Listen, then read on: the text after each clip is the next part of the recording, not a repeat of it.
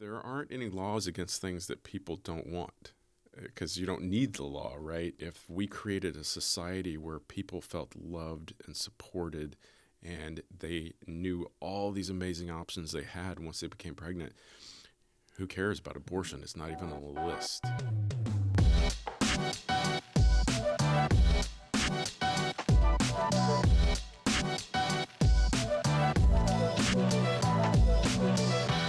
Hello and welcome back to Beyond the Bulletin. My name is Nate Hoffman. I am the Communications and Development Coordinator here at St. Anthony of Padua, and I am joined today by Deacon Graybeard himself, Deacon Mike Crawl. What's up, Deacon?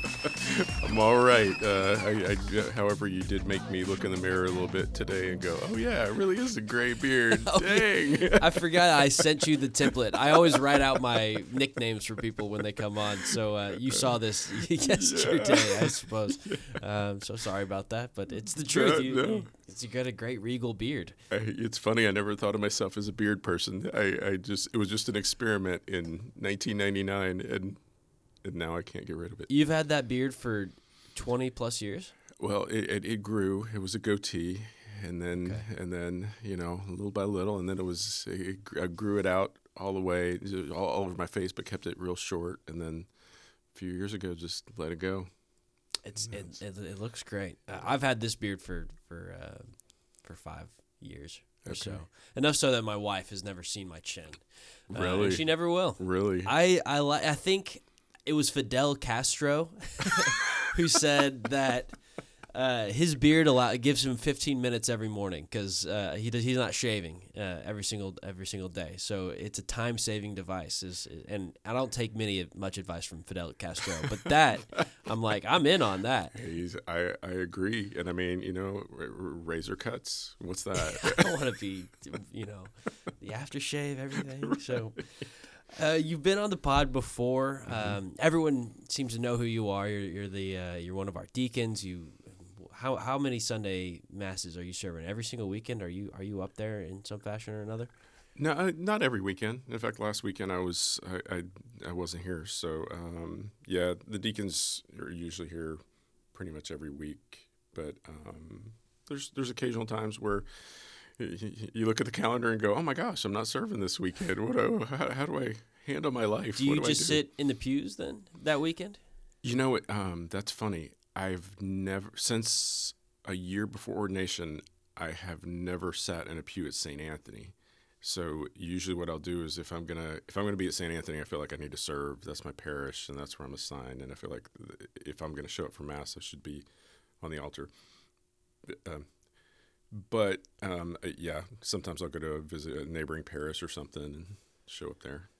That's got to be a weird experience after a while to listen to a homily from everyone else's vantage point, or the Eucharistic prayer. You guys are, taking cups and washing dishes and turning pages and stuff. And I feel a little lazy. I feel like the rest up there. You don't feel like the rest of us. We're all just listening. Yeah, or even one time recently, I was in the pews and let us offer each other the sign of peace. I was like, wait, what are they doing nowadays? I don't even know. What are we doing nowadays? That's a great question. I'm fist bumping some people. I'm nodding vigorously at some people. Yeah. Some people, I feel I'm shaking hands. I don't know what we're doing. Yeah. So, Deacon Mike, we asked you here on the podcast today because it's January. I don't know if this is the pro-life month. I don't know if the pro-life movement has designated a month like Mary has the month of May and October. January is the month of the Roe v. Wade decision. Mm-hmm. And so the March for Life in D.C. and in many nation capitals is always in January. So it seems that January is the time that a lot of pro-life talk gets revved up. I believe last year, I think it was in January, you gave a very memorable homily about the pro-life movement and a very specific story that maybe you'll share later on the podcast. But it's the pro-life month, so we wanted to have you on to talk pro-life. What's going on in the movement? How do we live out our pro-life call as Catholics once we all decided that we are for life? Okay, what's next? So What are your thoughts? Where do we begin this conversation, Deacon Mike? Wow, where do you begin that? I was thinking about that when you asked me to come on the podcast. And in the fall, I taught a class on morality at the seminary for deacons in formation. And so one of the classes was dedicated to the fifth commandment. So we talked a lot about, of course, that comes to life issues. And so when we think about it, January Roe versus Wade, all that's about abortion, anti-abortion. And but there's so many other life issues. And that's, when you dwell on the fifth commandment, you think about all the threats there are to life.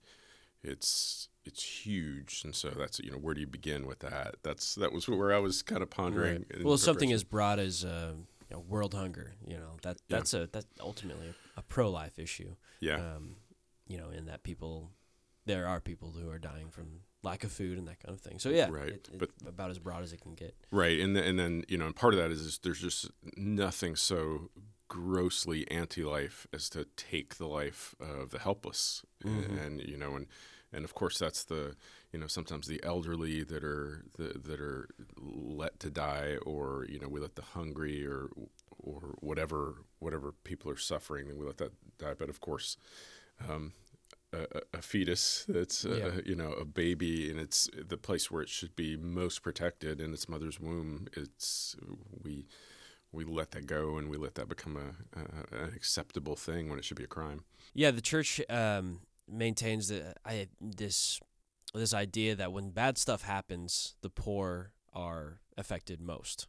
That's a kind of a universal truth, but you can tell when Harvey comes to town, some are affected worse than others. And with abortion, so poor meaning not just monetarily poor, but just like without anything. So when bad things happen, like the situations that come to abortions, lots of bad things are happening, but the poorest in that situation is that helpless fetus, and they're obviously affected most by not become to life. So I do think sometimes, Deacon Mike, we talk as Catholics. We're talking about pro-life. We want to be anti-abortion. We want to affirm the dignity of these unborn children, and sometimes I hear these homilies, or I go to these talks and I look around and everyone's kind of nodding and they're all like, yeah, that's true. Yeah. Life does begin at conception. Yeah. We should pass laws. We should do this. We should do that. Yeah. And I'm like, okay. Yeah. Sounds like we're doing it. Like what are we doing? Are we living the pro-life movement? And what can we do besides go to a talk every now and then and nod our heads when the homily comes up every year? What should we be doing as a pro-life people to end abortion in this country? So I'm a sports guy, so I like to go with sports analogies. And so every game you play is about winning, right? And so you have to ask yourself, if you're really serious about winning, what does winning look like? And so in the pro-life movement, I would say, winning obviously is the end to abortion. It's completely gone. It doesn't happen. So a big step in that direction is to make it illegal, because that's a huge discouragement. But then you have to ask yourself, are you prepared to win? And the answer to that, I think, is a gigantic no. What if abortion? What if we woke up tomorrow and this, we've been talking about this Dobbs case for the Supreme Court. What if we woke up that the Supreme Court ruled in favor of life, and then we end up with no abortions? What do we do? Because all of a sudden, there's all these women who have these babies that, they're going to be born, but then how do they feed them, and where do they go, and where do they get help? And we're blessed in our area. We have some great places where they can go, like Loving Choice Pregnancy Center. It's relatively new and growing, and they've been doing wonderful work. They're a Catholic pregnancy center. We have Pregnancy Assistance Center North, PACN.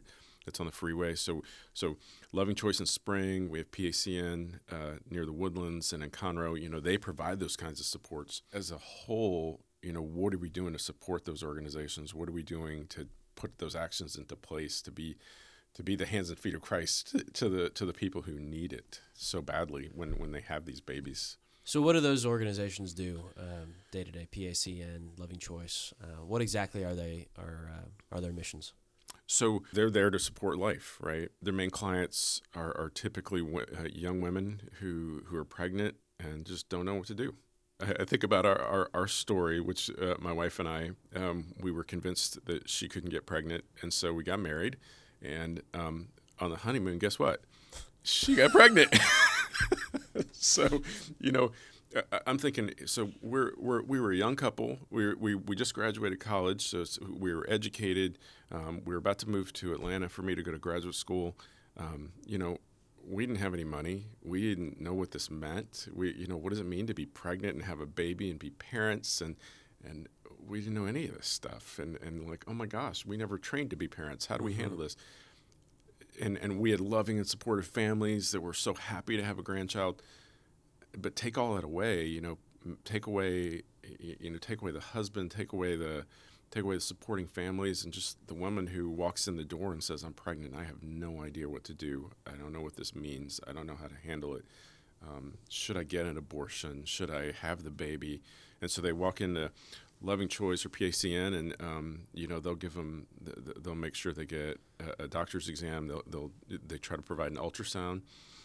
Because ultrasounds are so important that it makes it real, right? Because even I think about our kids. Your kids, when you're pregnant, the kids aren't like a real person yet in your mind. Like, you don't know their name and what they look like, and you don't have a face, and so.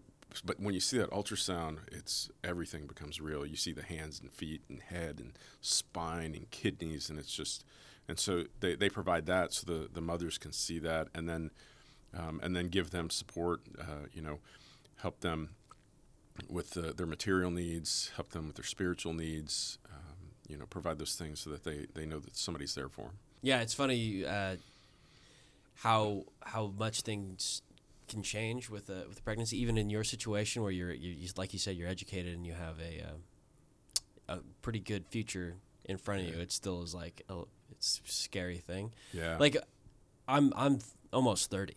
And I just got married. I'm not announcing that we're pregnant here, but we've been talking about, like, when do we want to start having kids? And we're like, should we go ask someone's permission first? And it's like, no one's gonna give you permission. Yeah. You're just on your own with this decision. So I can only imagine those kids who are, 16 or my age, but in a far different situation where they like, I don't know where the food is going to come from. Yeah. They're like, no one's giving them permission. No one's like, okay, here's what you do now. Yeah. It's like, figure it out. Yeah. And so these places like Loving Choice are those places where they can go and ask for advice and or helping hand, and they at least will have a path forward rather than just this mess of options that all seem equally bad. Yeah.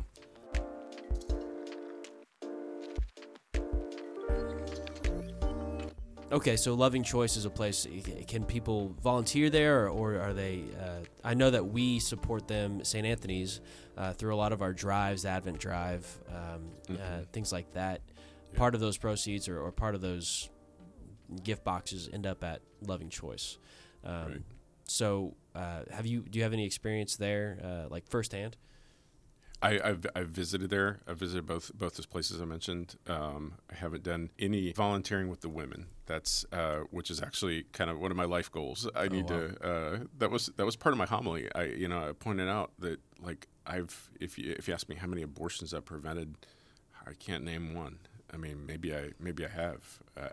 I don't know, but I can't. I've never been in the room with somebody who's wanted an abortion and said, let me help you because you don't want to do that. So that's something. It's definitely something I want to do. Those organizations, they do need people. They need people to act, to help receive any of their visitors, any of their clients that come in.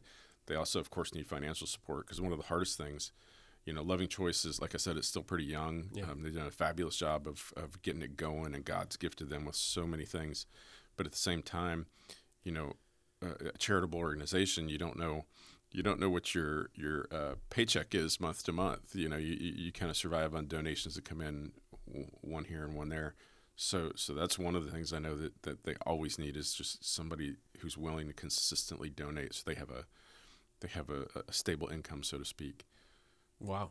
What about pro adoption and that kind of thing? We need to provide opportunities for the life that we just saved, right? We're telling people, don't kill that baby. Well, then the baby's born. Okay, well, what do you do? Well, we can support the mom, but sometimes the mom, think about a high school girl. This kid obviously is going to change her life completely. Yeah. And so maybe she wants that baby to be with her the rest of her life, and she's okay with her life changing, but she might not be, and so she might offer it for adoption, and who's going to take that child? And so the Catholics, absolutely, we need to support whatever we can for that child, and including adoption. That's huge. That is a gigantic work of charity to invite a person into your home who's going to be there forever. Yes. Who's going to be part of your life. Like I said, with our first one, we were shocked, surprised, didn't know what to do. We were wondering what this was going to do to our lives, but we didn't. It was something that was placed there. God gave us this gift, but at the same time, it's a challenge that just appeared. Well, adoptive parents choose that challenge, and that takes an enormous amount of love. I am always in awe of parents who, you see, they have an adoptive child that they always do the same thing.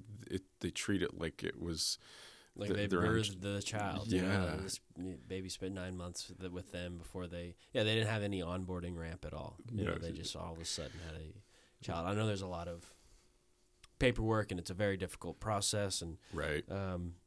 But yeah, I mean, just a shout out to all those adoptive parents out there, because in a way that seems to be part of the end goal. Yeah. If it's going to be a culture of life, then we need to be open to adoption or fostering, or I don't know, pave the way for that to be normalized in culture, because it's still to me it's like a jarring or a shock, oh wow, you adopted a couple kids, and it should be like they adopted some kids, you adopted some kids. I mean, it would be great if we could adopt that, because I do think that's a lot of what we get from maybe the outside culture. You guys are so pro-life until they're born, until this, until that. And I don't think that's true. I think the church is the biggest charity in the world. But there's always more that can be done to help these very vulnerable people, whether they're the moms, the kids, everyone affected by this horrible industry. Yeah, and what you're saying there kind of leads me into something that I can easily get on a soapbox about, and that is, one of the basic truths of our economy is supply and demand, and right now, if you look at abortion that way, I mean, abortion, the demand comes when there's somebody who's desperate and doesn't know what to do with their pregnancy. And so there are certain organizations that create the supply. And so to me, pursuing legislation and pursuing legal action and all that's super important. And the church will always encourage us to do that. However, there aren't any laws against things that people don't want, because you don't need the law, right? So if there was no demand for abortion, there wouldn't even need to be a law. If we created a society where people felt loved and supported, and they knew all these amazing options they had once they became pregnant, who cares about abortion? It's not even on the list. And so if we could just do things, and it's funny that Evangelium Vitae is the encyclical that people always go to when they want to talk about, when they're talking about pro-life issues. It was Pope John Paul II, the Gospel of Life. What I thought was funny is that he starts near the beginning, and he references Rerum Novarum, which was an encyclical written on social issues and the workplace and just wage and all that kind of thing, way back at the end of the 19th century by Pope Leo.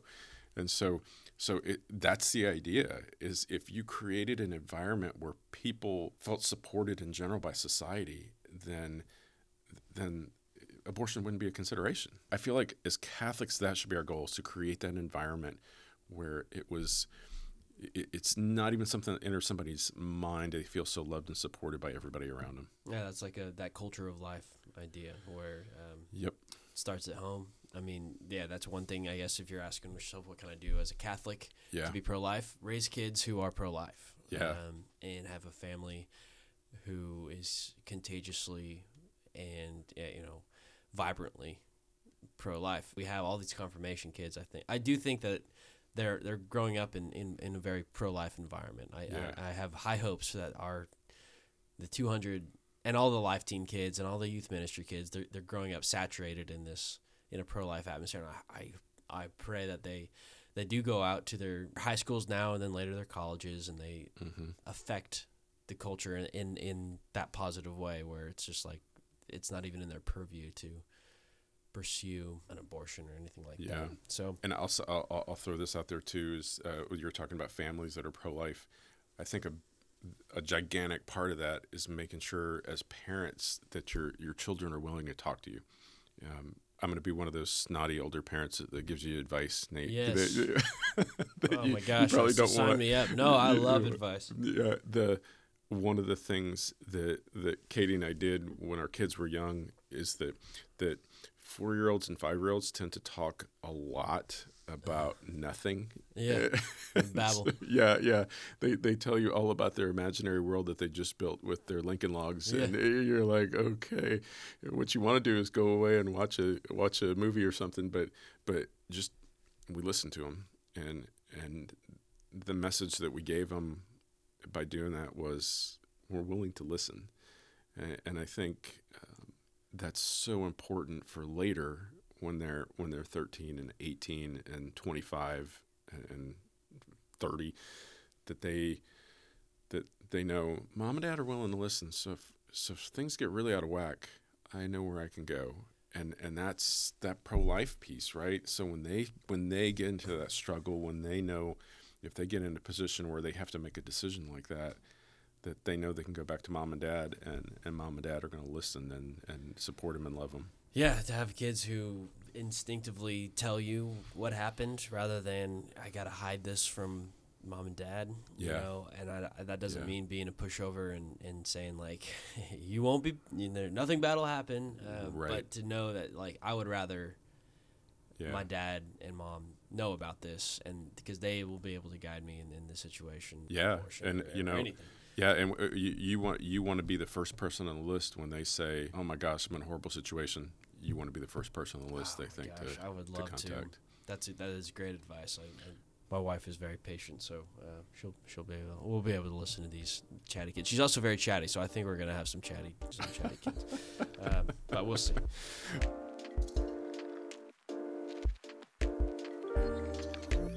It's beautiful. There's so much to do. There's so much to talk about. And there's a lot going on in the church that is pro-life coming up. But before we get to those three things, I was wondering if you could share your pro-life story. You have this really magnificent, kind of all comes together in this story. You shared it in a homily last year. Would you share it again on the podcast? Yeah, I think I probably won't do as good of a job because every once in a while I go back and I'm like, I wonder, what did I say in that homily? And I'll watch it, and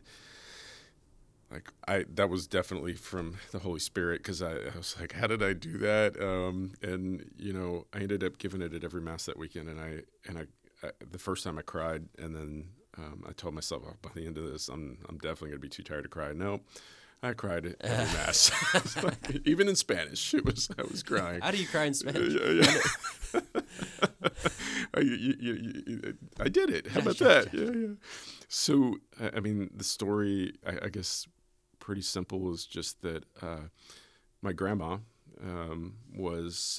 she had 5 kids, and 5 great kids, 5 healthy ones. Everything went fine. And she got pregnant with my mom, and her sister had was not real thrilled at the idea, because after her fifth kid, my grandma had been advised that another kid would be super dangerous for her. And so, this is the 1940s, so they don't have ultrasounds, they don't have the medical technology. They just know you were in bad shape after your fifth one. A sixth one is not a good idea. So my grandma and her sister actually had been through an extremely rough time when they were young, because my grandma was the youngest of her family, and youngest because her mom died about a month after she was born. Her dad died not too long later. So her sister Alice was in charge of, she was oldest. She became the one in charge of taking care of the family. She became a nurse. She earned enough money to send my grandma to a boarding school. They lost some of their siblings. There was all this death in their family. And so my aunt did everything she could to take care of my grandma through her life. And so she, of course, loved her dearly, had suffered so much. And so when my grandma got this news that she was pregnant, my aunt just said, "Look, you can't do this. You need to abort this child." Oh, my gosh. And so my aunt is a lovely human being. Alice, I don't want the story ever to put any kind of black mark on her, because that's exactly what I'm talking about. And that's where kind of the heart of the story comes from. Imagine Alice's position, where She thought she was doing the right thing for her sister. Yeah, and her family's been decimated, and her heart's breaking at the idea that she could lose somebody else. Yeah. And that's so hard. And so that was her advice to my grandma. My grandma, very thankfully, for my existence hinged on this moment. So my grandma, she felt loved and supported. She had that love and support from her husband, from her kids. And so she just said, "No, I'm not going to do that. I'm going to have this baby, and if it means I die, I die." My grandma did not die. My mom was born, and the rest is history. Holy cow! Yeah. So. And here you are. Yeah. Able to podcast 60 years later. That's right. That's right. Long time later. So yeah, but it's. I think some of the messages from that story to me are how important it is to provide the support to the women who are struggling with that decision, and also a big part of that homily that I think this makes me cry just thinking about it is the idea that anybody who's had an abortion, I think when we have all this pro-life talk and anti-abortion talk, women who have had an abortion are dealing with pain. They made that decision in pain. They continue to have pain, and so, man, we got to show them some love and invite them back to seek forgiveness for that, to go to confession, to come to the church and be part, because we love those people, and right. And we love everybody. We all have sins, and God calls us to get forgiveness for that, and to be one with Him. So those women are in the same boat and suffering so much. So yeah. A good reminder to never lose compassion for any of this stuff. Right. We talk about legislation, and we sit here in our clean rooms and talk about the end to abortion, but just a reminder that the women who are pursuing abortions aren't necessarily excited about it. Right.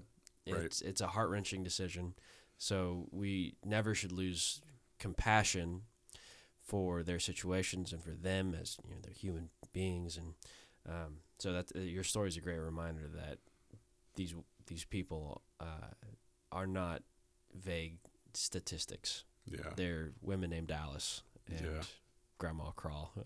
I don't know if I said her name, but they're women with lives and hearts, and they're pursuing it for a reason that they think is very good. So yeah, I love that story. That's beautiful. And here you are, Deacon Mike. Yes. Many years later. Many Very many years later. Yeah. That's why my beard is gray. Okay, so there are a few pro-life events going on in the area that we do want to invite you to.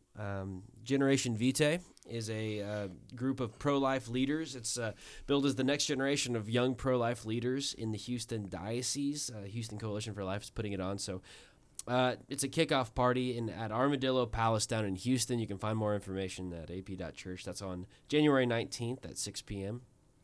Our very own Mike Gormley is the keynote speaker at that kickoff party. So, boy, it's going to be a rager. Yeah. So, look forward to that. Additionally, this Friday evening, we're starting a day of prayer for the unborn. So, starting with a holy hour in the church at 9 p.m. on Friday, January 21st, followed by all-night adoration. And then the next morning, that Saturday, the 22nd, Mass will be a special pro-life Mass, like with the liturgy of the prayers all directed towards being pro-life. So you can sign up for that for an adoration hour at ap.church/day of prayer. Come at 2 in the morning to pray for the end of abortion. Could be kind of cool. That's right. Bring your kids. And then finally, a bus is going from the Woodlands to Austin on the 22nd. That's Saturday, January 22nd. They're going for the Rally for Life. So we mentioned it earlier. All throughout the country, probably in most of the capitals and at D.C., there's going to be rallies for life. That day, I've been to the March for Life in D.C. It's pretty amazing. The number of people, the cause is backed by so many people. It was freezing and raining both times, but I think Austin would be a lot better location to March for Life than D.C. in January. But you can sign up by going to ap.church/events. You'll see more information there. Deacon Crow, thanks for coming on the podcast. Absolutely. Thank you, Nate. Glad to be here. We'll talk to you soon. All right.